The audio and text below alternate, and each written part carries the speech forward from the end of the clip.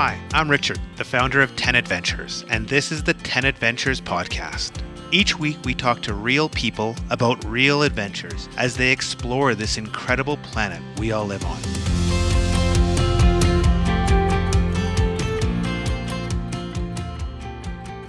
Welcome to the 10 Adventures podcast. I'm Karen, and today we have Jonathan with us. Now, you may remember Jonathan. We talked to him last year sometime after he and a small group of fellows ski toured across the width of Vancouver Island over 10 days. So that was 10 days in the snow in the backcountry. That was a really entertaining talk that we had. And we've got him now back to talk to us a bit about safety in the backcountry, particularly in winter, and with the background here that he just had an injury in the backcountry and needed to be evacuated. So we thought this would be a really good time to touch base with him and, learn a bit about what happened or what can happen in the backcountry and, what we can do to prevent issues if an injury unfortunately happens. So welcome, Jonathan. How are you doing right now? I'm doing pretty good and just hobbling around. Why don't we start and you can tell us a bit about what exactly happened?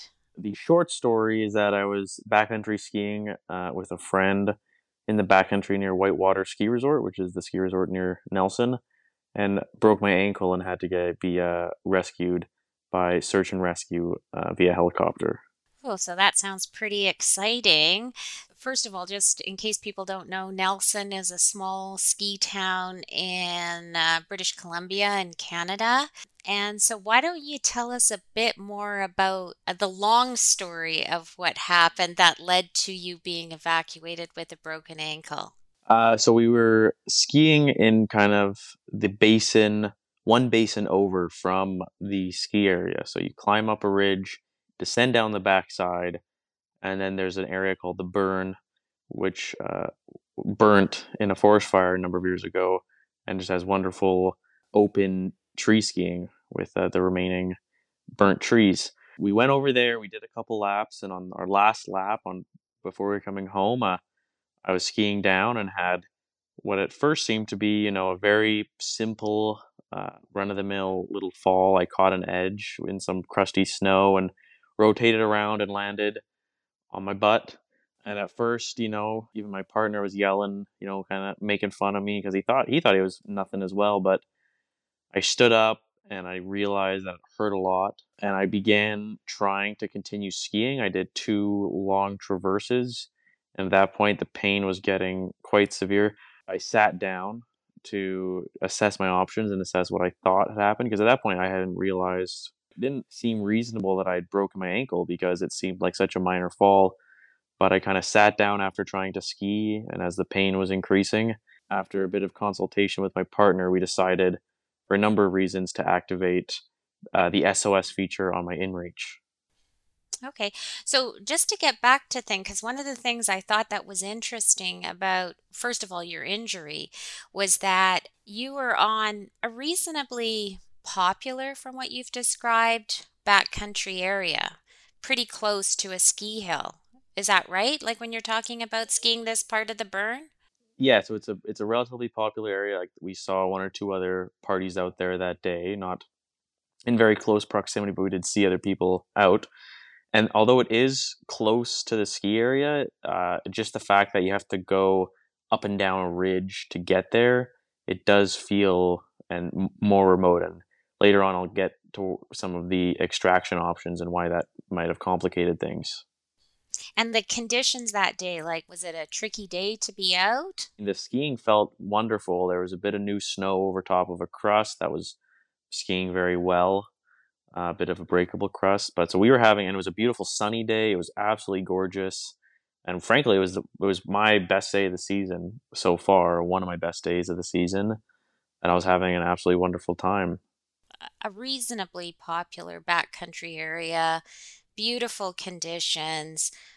and you have just catch an edge and have a fall doesn't seem like too much, but then you quickly realize that you can't ski on that ankle. And so I'm curious, like when you said you sat down then and your friend was kind of, teasing you a bit because you both didn't think it was that big of a deal. But once you sat down and realized you couldn't ski, like what was going through your mind at that point? Like what were you thinking then? Number one, I was thinking, thank God I set up this inReach last night, because this is a new inReach and I had set it up literally the night before and put my credit card in and everything. I was happy. Whoa, that is lucky. And for those who don't know, can you just tell us what an inReach is? So it's a satellite communicator, so you're able to send messages to phone numbers or email addresses. But I think the main functionality of it, or the most important functionality, is an SOS button that you can press and it'll activate a response from SAR, Search and Rescue. Okay, great. So you were sitting there, one, you're thankful about setting up your new inReach that previous day, and then like when you're sitting there, what are you thinking about this injury? I kind of thought it was just a really, really bad sprain, because after the crash, I tried to ski a little bit, and what hurt the most was trying to lift up that foot with the weight of a ski and ski boot. So I knew like that was extremely painful, and I kind of knew I couldn't skin up, because if we were to self rescue, we would have skied down to the valley bottom and gone up 400 or so vertical meters to the ridge, and then had to ski down another 400 or 500 vertical meters. So what I was most concerned about was that skin up, to having to lift my ski up with every step of the skin, and I just didn't think I could do that. Another consideration I was making when I was talking with my friend about making the SOS call was the fact that if we were to continue down the valley, it looked like we would be getting into thicker forest. So we were kind of in one of the more open areas that had been burned, and we were going to go into an area that had not been burnt. I was thinking about options. I thought that us being rescued by a helicopter was a decently, probable outcome. So I thought, okay, we're in a visible spot right now, and at that time it was just before 2 o'clock in the afternoon. So I thought, okay, we have around 3 hours of daylight left tonight, and I thought, okay, that should give SAR a good amount. Like I wasn't 100% that we'd get out that night, that day, but I thought, okay, if SAR chooses to do a helicopter rescue, we're kind of in at least a doable situation, right? Like we're easy to find, and we have what seems like enough time to get out that day. Just to be clear, you're talking about enough time to get out because in the winter in Canada, the light gets low kind of between 4 and 5. And what's the time that they can rescue you? I think generally for a helicopter, they have to be shut down at the heliport ballpark 30 minutes after sundown, and I think sundown that day was around 4:45 or 5 o'clock. Right. So you knew there was limited time once you sat there in the snow for you to be rescued. I guess what I'm hearing is then that you realize that as you're sitting there, you're not going to be able to ski out because it's just too much pain to ski out. So then you have to decide, okay, now I'm going to choose to activate my beacon, which I set up last night, and get a rescue. So presumably that's what you did next then? Yeah, so we just hung tight and set off the SOS. Also, shortly thereafter I contacted my girlfriend just to let her know. And I guess some things I learned through that, like while I was sitting there, was the SOS people responded to me. Yeah, what happens after you send off the SOS? Do you hear back from them or? On the ground. Like I didn't really know how this all worked before going in, but on the ground that day, I got a response saying, "Okay, we've received your message. SOS will be activated shortly." And then they asked me for my age, weight, and name. And that was about all the communication I actually received from the SOS. It is a two-way communicator, the inReach, so it connects with your phone. And you're able to type out messages on your phone, and it'll send through the inReach. So that two-way communication directly with the SOS people was quite limited, and I actually found out later that that organization, that like who you're communicating with on that end, is with a call center in Texas. So basically, you activate an SOS, they then call the appropriate number based on where you are, because that call center is for everywhere in the world, and activate it that way. But they also call the emergency contacts you have set up. And my girlfriend was one of them, and she got a call from Texas, which she thought was a scammer call at first, because who was calling you from Texas at 2 p.m. on a Friday or on a Saturday. She already knew, and she was in contact with people after I sent the message to her. Right, right. So you've activated the beacon. Just to be clear, from my understanding, there's different beacons that people can use, and yours, the InReach one, it allows you to also like send messages and stuff. But I have heard that there's other beacons that it's just an SOS. There's no messaging after that. I don't know a lot of details about that, just that there are different emergency beacons that people have. So once you set off the SOS, then they contacted you, but then you were also sending messages to other people, like your girlfriend, to let them know what was happening. Yeah. After you've heard that, how are you feeling? I was a lot less scared than I thought I would be. If you would have asked me the day before what happens if you break your ankle in the backcountry tomorrow and you're just sitting there waiting, not really knowing when or if a chopper's coming to get you, how would you be feeling? I probably would have said extremely anxious, but I think I was very preoccupied with trying to deal with the pain, and also maybe distracting myself by thinking about all the different options that might happen that night. And also, I will say, my partner, who was skiing with me that day, was just the best, had the best possible energy and mood that you could ask for, and demeanor. Like, he was extremely calm, and we were kind of talking about what might happen. Oh, shock might come. We have to spend the night. People might just ski out to us and help us spend the night, or we might be on our own. So all these options we were thinking of in terms of contact and timeline to contact, he was just like, oh yeah, that'll that'll be okay, or like, he was just unfazed by anything. And it was definitely, I think his energy also was extremely calming in the situation. But also, I was very happy with my response, because at that point, when I sat down the second time, I also did a brief inspection of my ankle. So with my first aid training, I left it in the ski boot because I knew that was acting as a bit of a splint.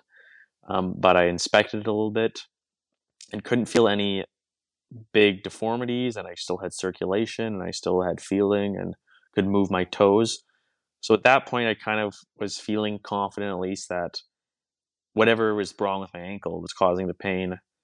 Nothing is incredibly urgent or limb threatening. So I just knew, like, okay, it hurts and it's going to be dealt with eventually, but for the time being, there's no problem with me waiting. Like, the waiting isn't detrimental to anything, but maybe getting a bit cold. Now, you mentioned that you had first aid training, and I think one thing that's really interesting about you is you actually have quite a bit of training to be in the backcountry, don't you? I have my avalanche operations and 80-hour first aid course. I try to take planning pretty seriously, and I try to be prepared. And what's involved in avalanche operations, just out of interest? That's more like a preparing or assessing for avalanche risk. Yeah, so that's an operate, like, so if you were to work for in the ski industry, or for highways, or for anything where you're assessing avalanche hazard or doing avalanche control, those are the courses you take to become an avalanche professional. So I've only taken the level 1 course. Normally, when you're backcountry skiing, you're very much focusing on the avalanche danger. And so we had spent a lot of time as a group talking about the avalanche danger. We were very confident in our decision based on what we'd observed and what we knew the hazards were, the problems, and changing variables of the day. But it ended up, not being an issue, right? It was a total kind of fluke fall.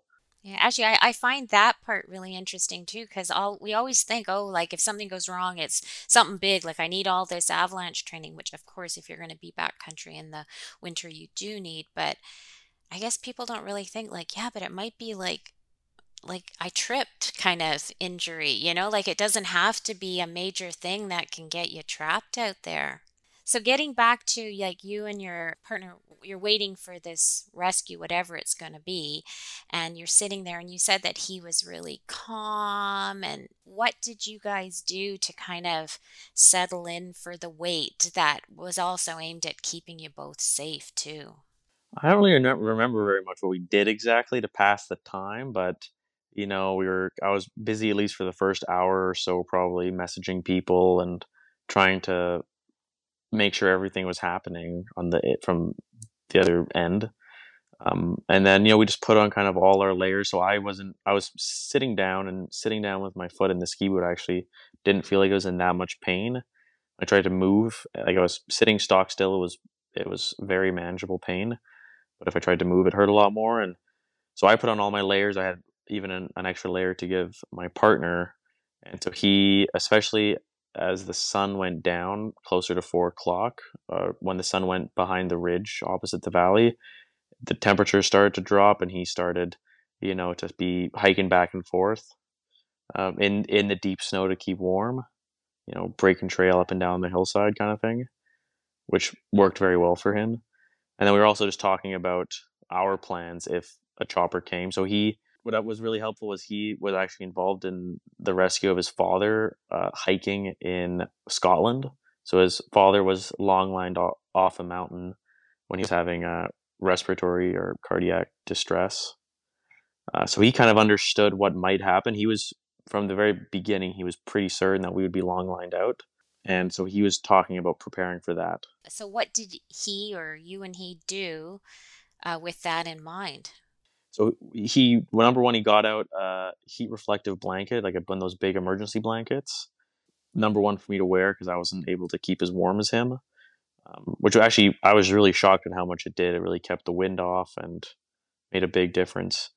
And then he was also talking, if we see the chopper, we'll hold this blanket out. It will be a lot more visible. It's large and bright orange, like safety orange. And then he also suggested that he drag me to the most open spot in the area. He was thinking, like, if there's a chopper coming, we need to be in the most accessible area to be seen and also to be accessed. Yeah. And so he did that. He dragged you to a new area. He dragged me down the hillside maybe 10 or 20 meters, which I was very, very, very, very scared of because I thought it was going to be excruciatingly painful. And was it? No, like I kind of supported my ankle. Like I held onto my ski boot and supported my ankle so that it was just in there without any weight or tension on it. It hurt a bit, and then he held me by my armpits and dragged me downhill back first kind of thing.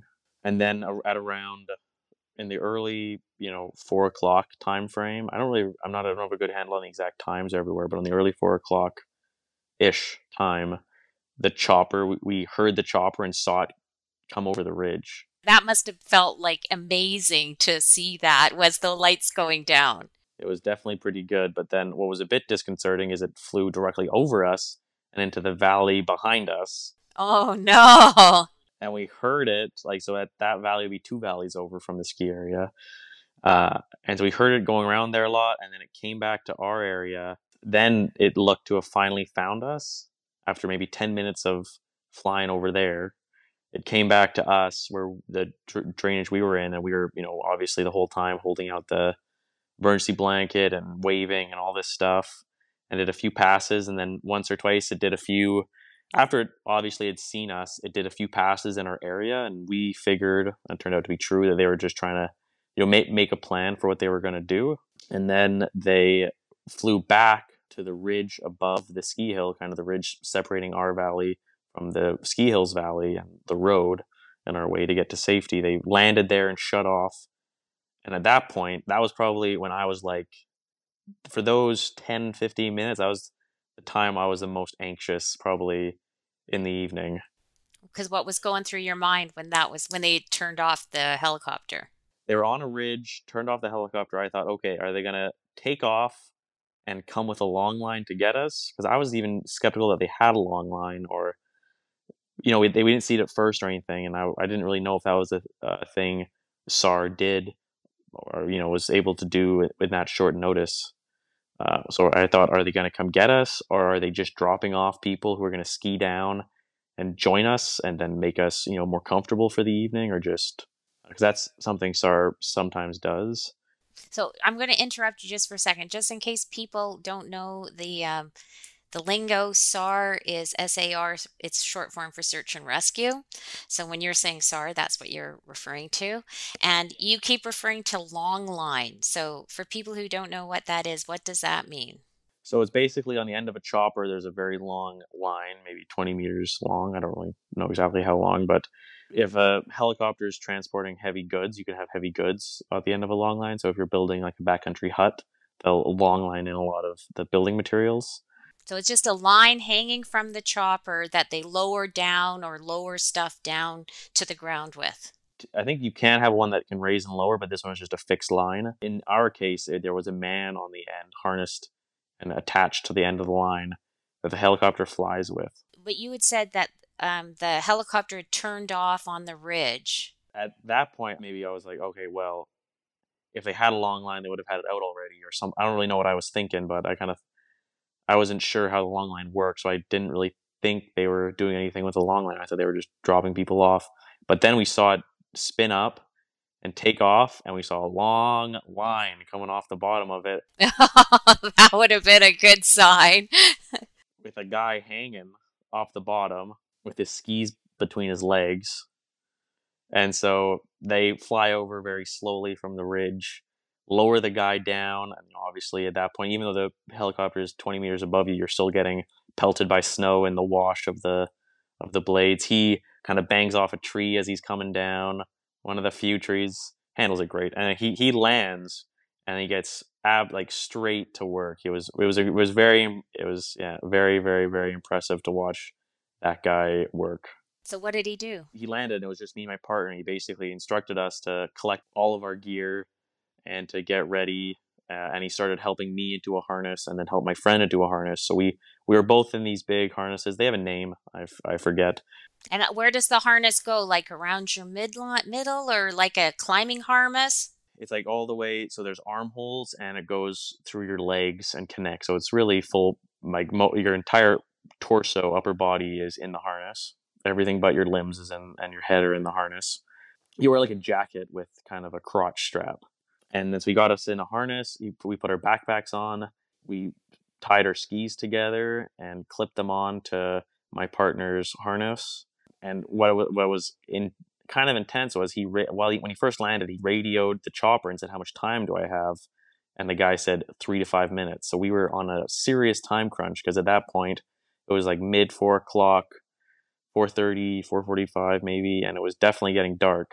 But he was working really fast. He knew exactly what we had to do. I got my helmet on for the chopper ride, and we all got ready.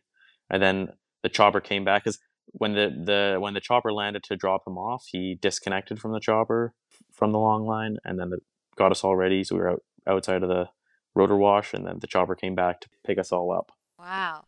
So you guys are in your harnesses and then the chopper's taken off. And so what was that like? Like at the bottom of a long line in the air flying? For me, that was actually basically the most painful, or one of the most painful parts of the whole evening, just because my ankle, I wasn't really able to support it as much, and it was getting jostled around a lot. And as much as people tried to support it, it was just inevitable that it was gonna have kind of a rough transport. And so I was yelling and screaming a little bit and hoping to do my best to keep it all together. But it definitely was gorgeous because it was a beautiful, clear sunset, and I do have a few memories of how beautiful it was. Yeah, I've seen some photos of that rescue on the Nelson Search and Rescue Facebook page. I know you probably weren't seeing it that day, but the photos that they have are just incredible. It was a beautiful evening. I do know that. So the helicopter dropped us off in the parking lot of the Whitewater ski area, and then quickly packed up the long line and took off for the base. Where I later found out that they landed, right at the shutoff time, like the legal shutoff time. They landed, right there. There was absolutely no time to spare for the helicopter. So you're really lucky that you got out. Yeah, I was very lucky to make it out that night, and You're really lucky they saw you and that guy was so experienced and got you hooked up and out of there so quickly. very excellent. Like seeing the SAR people work was extremely impressive, and I'm very grateful for how much training they do and how that's the thing. I was met by the rest of the SAR folk in the parking lot because I think originally the chopper had been full of SAR people, and then when they knew they were doing the long line, they all got dropped off on the ridge to ski back to the parking lot, and it was so to make the helicopter lighter, so it was just the pilot and the long line technician. But then so I was met by a bunch of folks at the in the parking lot, and they told me the ambulance was on the way. And one of the SAR volunteers also works for the ski patrol at Whitewater, and he said, I can either take off your ski boot, I'm trained to do so in the least invasive and painful way, or the ambulance paramedics can. And so I said, okay, you can go for it, and that ended up being again, he did a great job, but it was also an extremely extremely painful part of the night. Am I right? Like you mentioned this, but search and rescue in Canada, they're volunteers. Is that right? Yeah, so they were all volunteers that evening. Yeah, Like people with all this training and all their own time doing these amazing rescues. it's very impressive, and I'm not getting any sort of charge for the helicopter or anything like that. Wow, that's impressive. And so ambulance came, took you to hospital. So yeah, I was in hospital, got the X-rays that evening, and a bit of a reduction, and then was sent home. And then the next morning, I went out to the Trail Hospital, which is a slightly larger town, an hour away from Nelson, to get surgery on my ankle, have metal plates put in, or a metal plate put in where it fractured. And now you're well and recovering. But like since the event, I think I've heard that you've had some communication with search and rescue and other people that were involved, and there's a lot of things that you learned after the fact too that are helpful for people to know about. Yeah, so I think I touched on this earlier, but like in terms of the timing, I think making a decisive call early, like just taking that second to sit down and think about what are my options and what are the outcomes of those options. And the early SOS call I did was definitely like the reason we got out that evening. If we had waited 10 or 15 minutes or tried to ski into a thicker forest or any of these things, it really could have easily ended up very differently. Yeah, because if they hadn't gotten you right at that minute, you would have been spending a night, just the two of you, in the backcountry in winter. Yeah, which like we had layers to do that, but it would have sucked. But we would have done it. It would have been a chilly night, but we wouldn't have died or anything. The biggest takeaway I have is just how all these I can speak for InReach, but it's probably pretty similar for other satellite communication devices as well. I think a lot of them use the same call center in Texas, but with all of these things, there's an elaborate game of telephone going on between you and search and rescue. So in this case, as far as I understand it, I activated SOS with the call center in Texas. They contacted the RCMP, who then contacted search and rescue. That's as far as I understand. And my emergency contacts were talking directly with the RCMP, who were talking with SAR. It might be different in other areas or different search and rescue groups or different countries. This is in Canada, but what I think led to us almost not getting rescued, and the reason the chopper flew over us that first time, is the fact that the first set of coordinates that the call center in Texas sent were very inaccurate because they were the first set of coordinates that my InReach sent them just after it was fired up. And by coordinates, you're talking about GPS coordinates. Yeah, GPS coordinates, so Latin long. I fired up my GPS and basically hit the SOS button right away, and because of that, the very first set of coordinates it sent out were pretty inaccurate. They said they were 2 kilometers inaccurate, or they had a 2 kilometer radius of accuracy. It took the call center, I think, as far as I understand it, it took the call center a number of hours to send search and rescue updated coordinates, because it was only until after that chopper had taken off that the search and rescue base received updated coordinates, and by that time they were out of cell service, so couldn't send them to them. So the reason why we had the plane fly over us is because they had these coordinates that were way off. It was from one valley over. I learned later after talking with some of the search and rescue people is that they were considering, flying back into cell service to try and phone, like touching down somewhere with cell service, phoning and getting updated coordinates. But as we know from what happened with the rescue, like there was no time for that. If they had done that, there would have been no time for them to have completed the long line rescue. So you were also lucky that your partner had pulled you out into the open and put out this big orange blanket because while they were looking for you in the wrong place, they actually saw you, which is what made you actually get out. Exactly, yeah. So that was critical.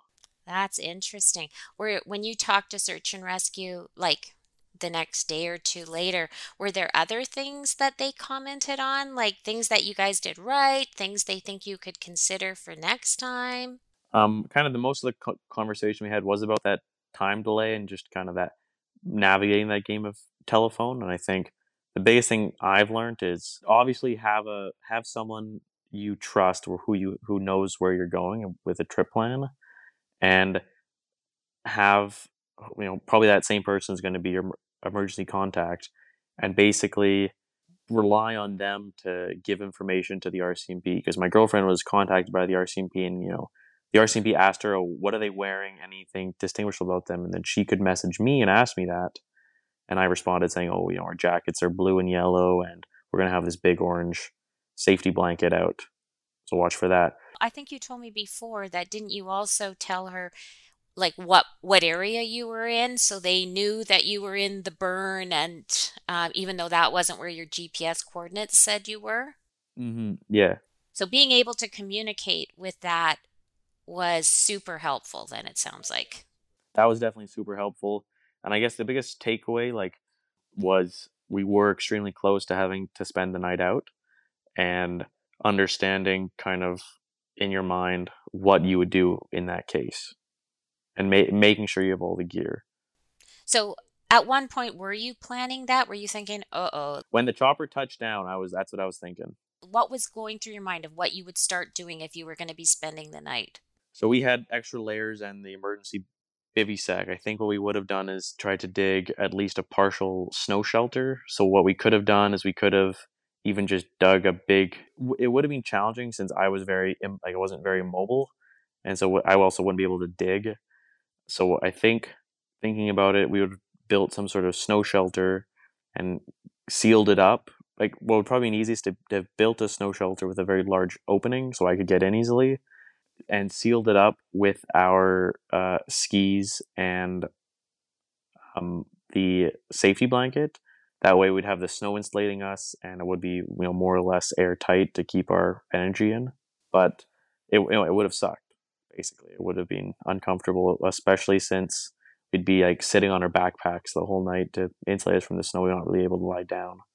So, and are there any changes you've made to, like when you're going out for a ski tour in the backcountry, whether it's a day tour or a multi-day tour, after having had this experience, are there things that you're going to change, or do you feel like you were really, pretty well prepared?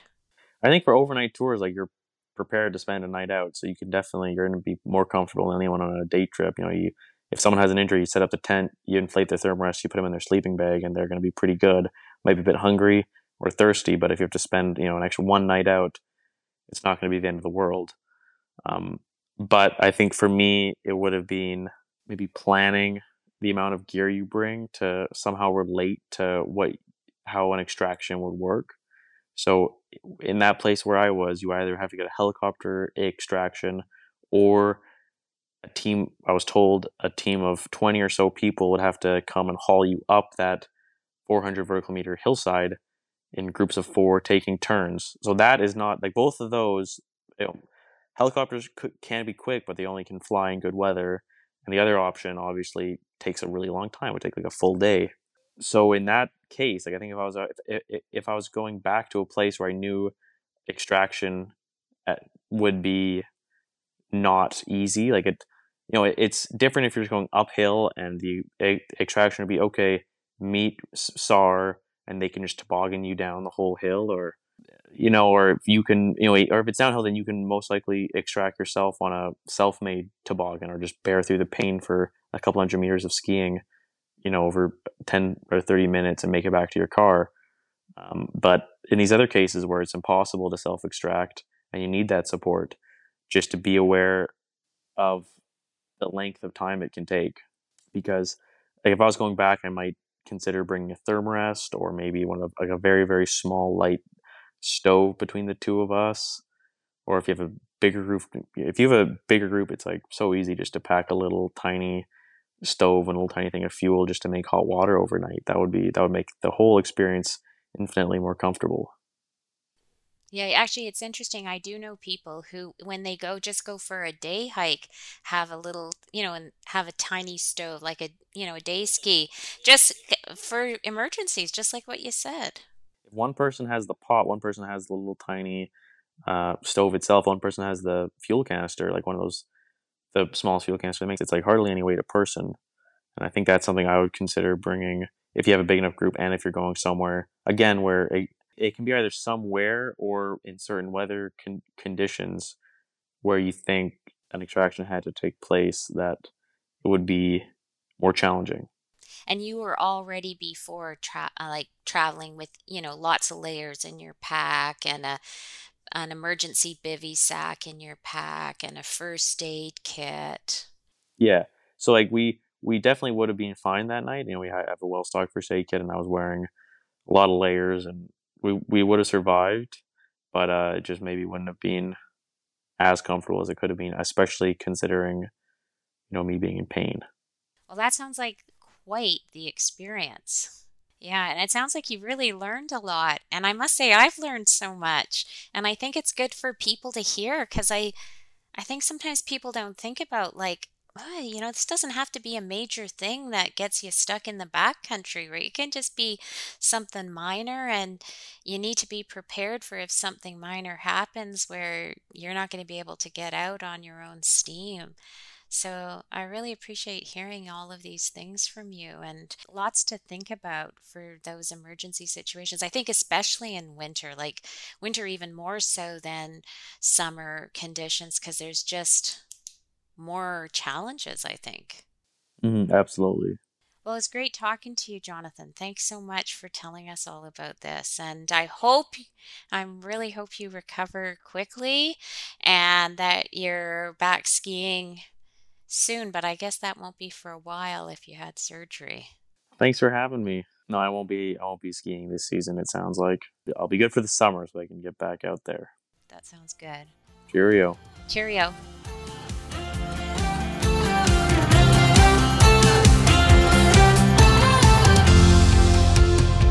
We hope you enjoyed this episode of the 10 Adventures podcast. If you liked it, why not give us a review?